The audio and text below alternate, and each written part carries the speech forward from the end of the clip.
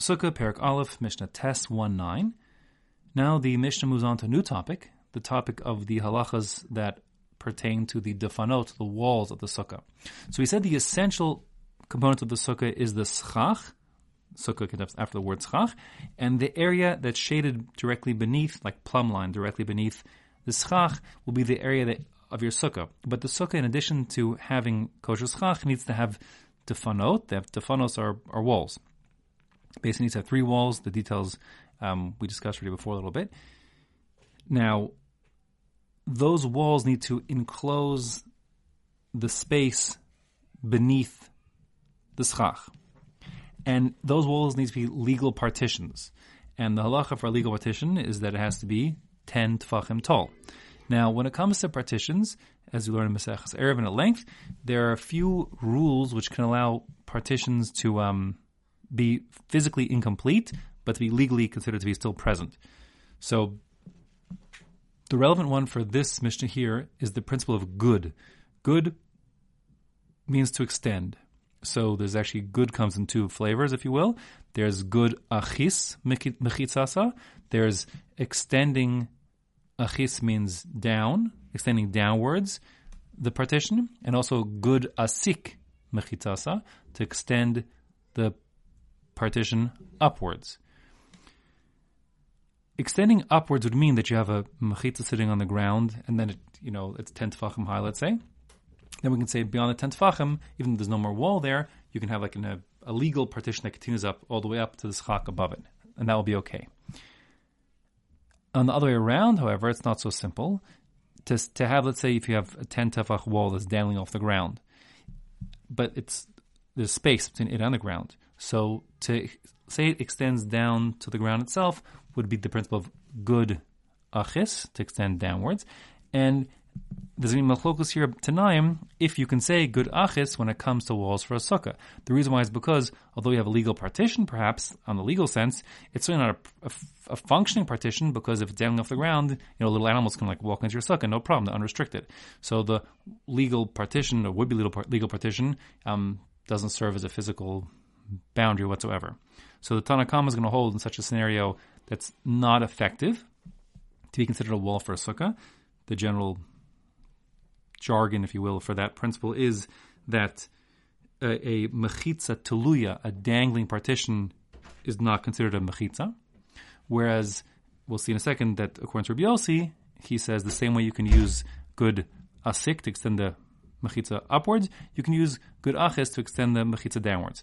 Now, when it comes to the principles of good, what's essential is that we're extending a mechitza, a partition, which means it has to meet the definition of a partition, which means you only get to apply good once you have a 10 tefach partition. If it's less than 10 tefachim, you can't have good yet. With that, we see inside the Mishnah says, Hamishal shel defanos milamala lamata. If one's dangling the walls of a sukkah from the top, like from the schach, let's say, downward, towards the ground, but not touching the ground. Im gavo min ha'aretz shlosha tfachim. If it's off the ground, even 3 tfachim, pesula. The sukkah is not valid because the partitions aren't valid, because the partitions aren't acting as effective defanot walls, because little animals like little goats and stuff can just walk in easily. And the amount for that is at 3 tfachim off the ground. If it be lower than 3 tfachim from the ground, then we consider it to be restricting the access of little animals and so on, and therefore it's effective as a wall, and that being the case, it will be a kosher sukkah, a kosher dofen for the sukkah, a kosher wall for the sukkah. On the other hand, milamata lamala, if you have your legal partition 10 tefachim high, and it's now, it stops at 10 tefachim, and then the schach is like, there's a big gap vertically till you reach the schach above it.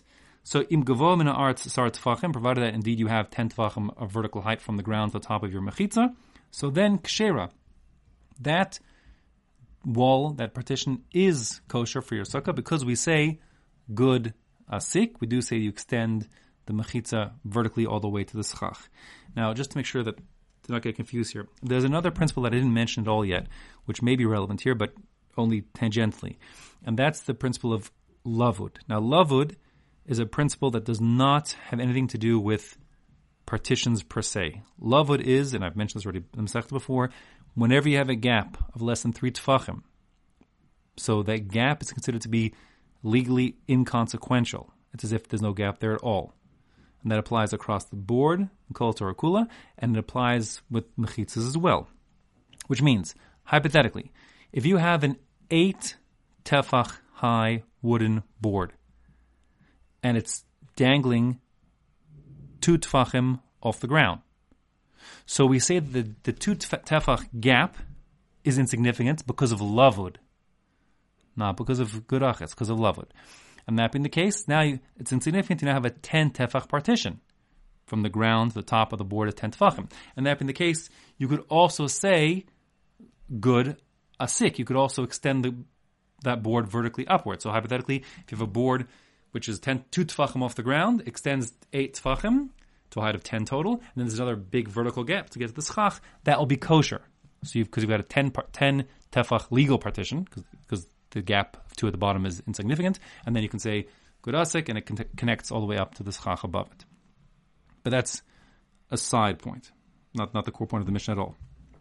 Now, Rabbi Yossi disagrees with regard to the first point, and he says kashem she milamata lamala, the same way you can extend from downwards up, good achis, once you get to Asar Tfachim, once you get to 10 Tfachim high, kach milamala lamata, so too can you extend from top downwards Asar Tfachim once you have a mechitza that's 10 Tfachim in height. So you have a 10 tefach worth of wood of your board, and you've got a legal mechitza, you can extend it downwards, and it doesn't matter that you're dangling off the ground 3 or 4 or 10 tefachim, and of course the goats can walk right in, and if it's 10 tefachim, little children can walk right in your sukkah's essentially got no visible walls, the walls are dangling up above, it doesn't matter, it's kosher according to Rabbi Yossi because of the principle of good achis. Okay, the halacha however is like Tanakama, that we do not allow for good achis, a mechitza teluya, a dangling partition, is not acceptable. The Mishnah continues and says, Hirchik es hasikuch min hadefano shlosha tfachim. If one distanced the schach from the walls a distance of 3 tfachim, psula, the sukkah is invalid. Now this is confusing because up until now in the Mishnah we've been talking about vertical distance from the ground or upwards to the schach. This line of the Mishnah is referring to horizontal distance. We're saying if you have a distance of 3 tfachim from the wall across to the schach, that's invalid if it's 3 tefachim or more, because that means that the wall is not connected to the schach. They're 2 separate things. The wall is outside of the area covered by the schach, and therefore it's not part of it. Therefore, you're not going to kosher sukkah. Those walls are not ascribed to the sukkah beneath the schach. So ideally, your wall should be directly beneath the schach. But if they're off by up to 3 tefachim, not including 3, so then we have the principle of lavud, which says that if there's a gap of less than 3, the space is not relevant. So we're saying here, you should put your schach all the way to the walls. If your schach is within 3 tefachim of the walls, it's going to be kosher anyways.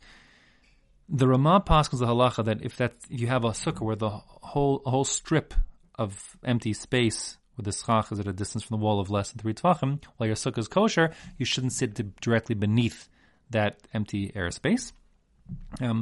There's a separate question, which is what happens if you put these 2 issues together? What happens if you take the first part of the Mishnah, meaning you have, let's say, kosher walls, and you're going to use the principle of good asik and extend them vertically, and let's say that you have, let's say, a vertical space of whatever it is, 10 tefachim, and then the schach is not directly above your wall. It's shifted over a bit, up to 3 tefachim. Can we combine both the good asik principle with the lavud principle, and say your sukkah remains kosher? So according to almost all Rishonim and the halacha, yes, we can. Your schach has to be directly above the walls if you're going to use the good asik principle, but within 3 tefachim is considered to be directly above the walls because it's the same principle of lavud applies, and they can go together. It seems the Rambam doesn't learn like that. It seems the Rambam in Hilchos Sukkah says you can't choose both these halacha l'moshe misinai principles of good asik and lavud and combine them, but nevertheless, most Rishonim and the halacha is that you indeed can combine them. So that would be the halacha l'maisa.